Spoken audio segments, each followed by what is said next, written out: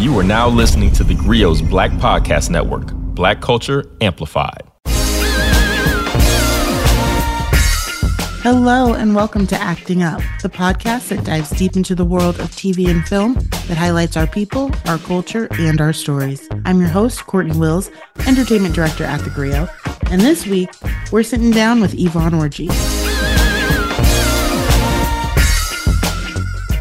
Welcome back for another episode of Acting Up. This week we have the always lovely and ever so talented Yvonne Orji, who's debuting her second HBO comedy special, A Whole Me, on October 1st. Filmed in downtown Los Angeles, the Emmy-nominated actor, best known for her role as Molly on HBO's Insecure, returns to the stage after her first special, Mama, I Made It, made quite the splash. This time around, she's serving up a unique mashup of stand-up comedy and scripted vignettes, showcasing her range and vulnerability, and also diving into how she was affected by the COVID lockdown and why she's feeling more whole than ever. We also get into other things that Yvonne is working on, from developing projects from the continent to directing her first short recently, and kind of figuring out what life is like after Insecure. We've got all that and more coming up, so let's jump right in. Oh my gosh, it's so good to see you. It's been a while since we last spoke, and this new comedy special is so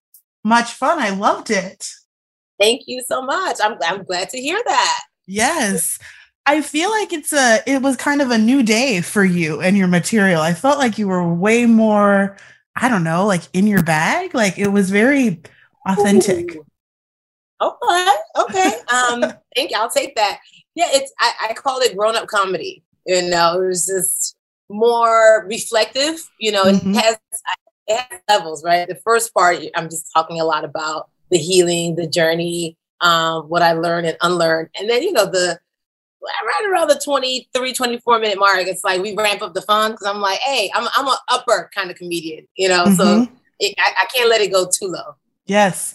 When we spoke about your first special, I think it was really like, okay, what are we going to get from you, separate from what everyone knows of Insecure and what everyone knows about the stuff, you know, the older stuff with Lovey, like who is Yvonne as a comedian? And then the second one rolls around and it just seemed like you were a bit more comfortable, you know, and confident, like in your skin. And I wondered if you thought that was more a result of having one under your belt or more a result of the introspection that came with like COVID lockdown. I think it's a little bit of both. You know, the first one, you're just kind of like, oh my God, I got to make it good. You know, like, what am I going to say? Like, I mean, I think for me, actually, the second one brought a little bit more nerves. The first one, I've been doing stand-up for years. So people just didn't know I was a stand-up comic. But it was just the logistics of it all. Like, okay, camera here. And then I'm going back home to Nigeria. And then like, I really want this to be the one that like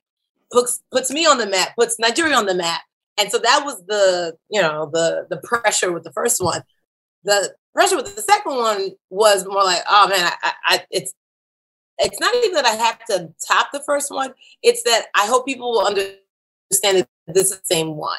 You know what I mean? Because that's the thing, you know, the sophomore album. It's like I hope people will understand that things are similar, some things are different. And the way that I'm approaching them is because of all the introspection that I had in the pandemic. And I am, like you said, a little bit more in my bag now.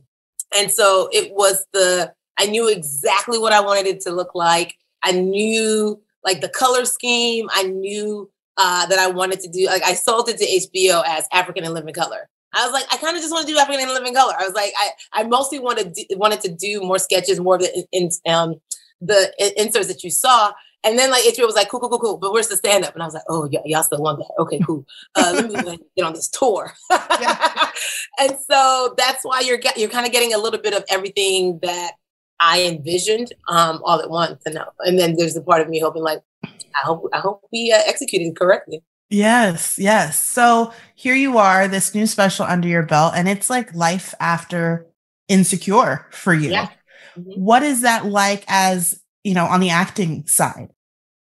Well, you know, I think what I was able to do with the special was bring some of my acting chops to it. You know, so I'm in all of the breakouts that you will see.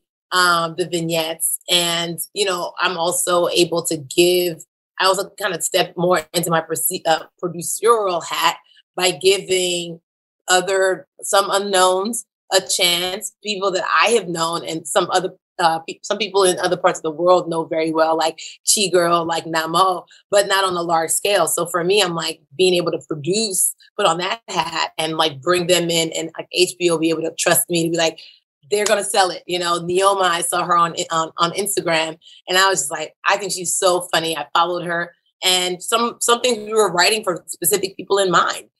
So I think Life After Insecure is letting people know, like, I can do drama, I can do comedy, I can do producing, I can do writing, so it's just like, I'm even more further in my bag, as the young people say these days. Yes.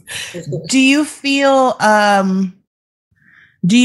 any pulled in any one direction more than the other, whether it's producing or whether it's wanting to jump into drama roles? Like, now that Molly is behind us, and when you have a character like Molly that people are so invested in, and a show that people are so invested in, I think I talk to a lot of actors in that position who feel like, I don't want to be typecast, and I don't want people to see me in new things and be like, oh, it's Molly in this drama, and like, that's something that sometimes they feel a need to fight against. And I wondered, do you feel pulled in any one direction of like, this is really what I want to sink my teeth into next? I think for me, you can't control what people would think. Like, some people really thought Molly was real and wanted to fight her in season 4. And I was like, wait a minute. Hi, it's just me, guys. So you can't control how people will perceive you, even if you do other things. For me, it's just more doing the things that feel most right for me. Right. So if it is a drama, but I'm just like, okay, not just going to do a drama just because, like, it'll be something different. It's like, okay, well, what's the drama saying? Like, do I resonate with it? Why am I the one playing this role versus anybody else? And so that's kind of where I am. I just directed my first short, and I'm very excited. Yes, with Paul Feig's company, Powder Keg.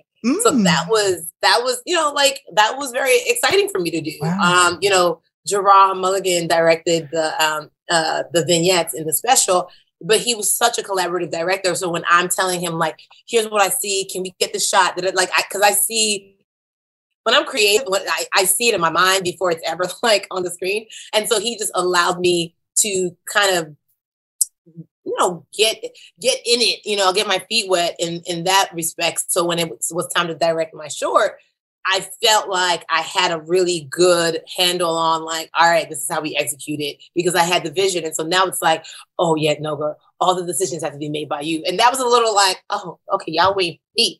What do y'all think? No, y'all still want me to do? Okay. So that was a different hat. It was a new hat, but I stepped into it and I really liked it. But producing, like right now, I'm optioning a lot of IP, books from the continent, books that I found very interesting. So I'm just like, well, how do I adapt this for TV and not just do it for like a local market, but bring African stories to the global market and be like, hey, listen, it's not the traditional Nollywood, but it has themes from Nigeria, from other countries in Africa. So those are the things that really make me excited to jump right into. Oh, I'm so happy you said that. Content from the continent has been so front of mind really for a couple of years now, but there are so many people and entities, I think, finally really paying attention and willing to like invest time and dollars into developing those stories, whether we're talking about Netflix or like John Boyega's production company or the Amazon. This weekend, The Woman King is opening. And like, have you seen it yet?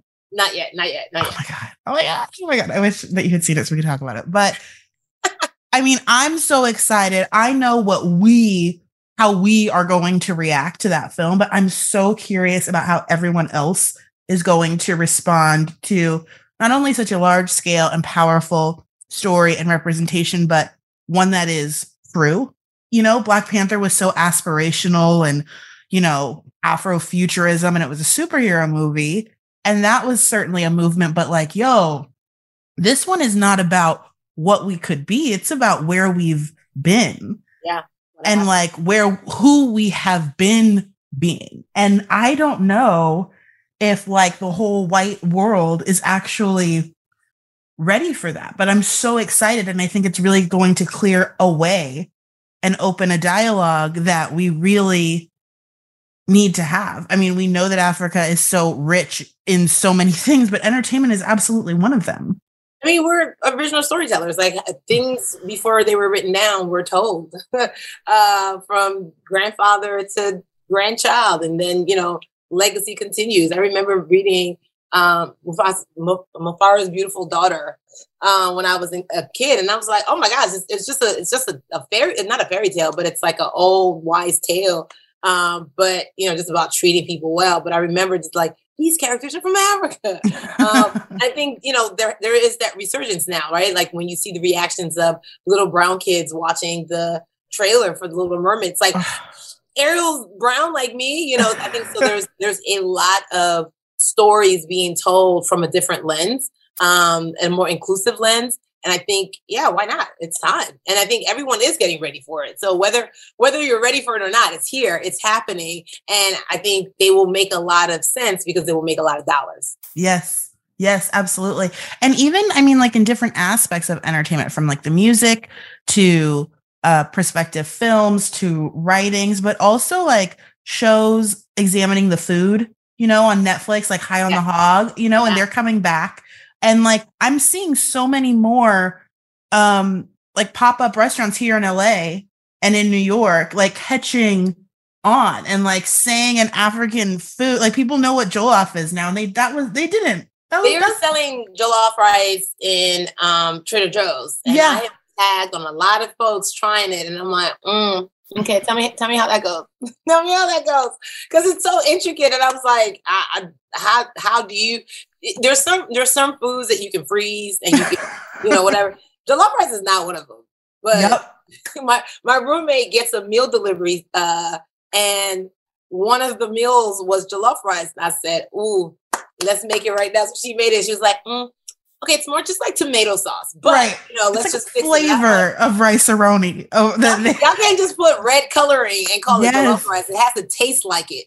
Yes, I have some in my pantry. Somebody sent me in some promo kit, and it's like an instant. Add water and you will have it. And I'm like, whoa, I think this is a no, but I get where you're going, and I think I kind of appreciate it. If you've ever watched African aunties cooking in the kitchen, you know that nothing is instant about it. Nothing is instant. You're like 3 hours later, auntie, is the dinner ready? Just give me 1 more hour. You're like, oh my God. Oh my gosh. Yvonne, I could talk to you forever, but I know I have to let you go soon. I want to know, like, what's been making you laugh? Like, the Emmys just happened. There were so many Black people on that carpet.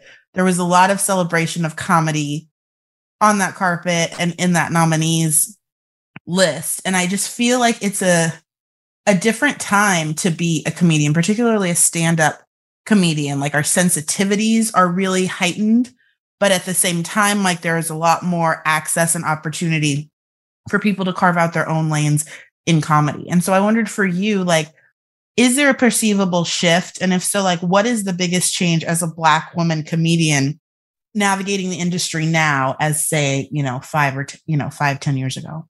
I mean, man, one of the last specials that really inspired me was Gerard's. And I was so happy that he got a win. But Daniel was like it. I remember because we were working on the vignette part of the special. So I actually wrote this hour in one weekend.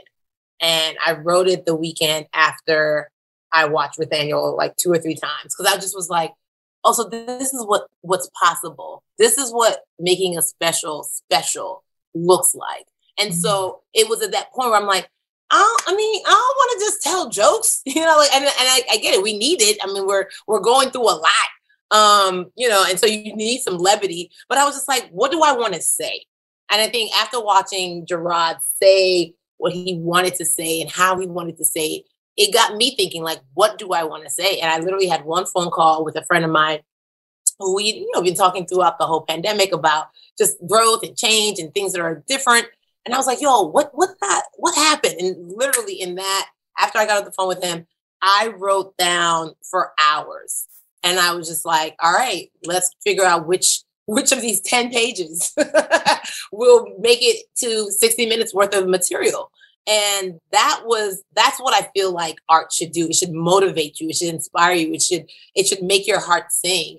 And for me, that's what Rothaniel did. And, Hassan Minhaj and I are really good friends. And I loved his specials, and I saw him perform, and I was just like, you're a genius. Like, I cannot wait for people to see his new special. He's just so clever, and how he presents his material is so inspiring. And so I really had like Hassan and Gerard, and I just was like, yeah, I don't look at myself as like a female comic or this or all of it. I'm just like, what do I want to say that is real for me, but also like real for whoever's coming? And like, in the special, when it got deep, and I'm like, y'all come back, y'all went to church. It was like that the whole time I was touring. Like, people were given a moment to sit in their own thing. And I think that's what happens. Like, sometimes when life gets really hard, we don't want to sit in it. That's why the pandemic was so rough for a lot of people. It was like, we would rather be at work or doing anything else, but like, I got to sit with myself. What if I don't like me? And it's like, well, this is the whole point of becoming a whole me. Was one, it was a callback from the first special, but it was the fact that like I became the most truest, realest, wholest version of myself these last 2 years. And it was work. It was hard. But I love her, and she's not going anywhere. And she may look different 2 years from now, but it will come from the same place of evolution.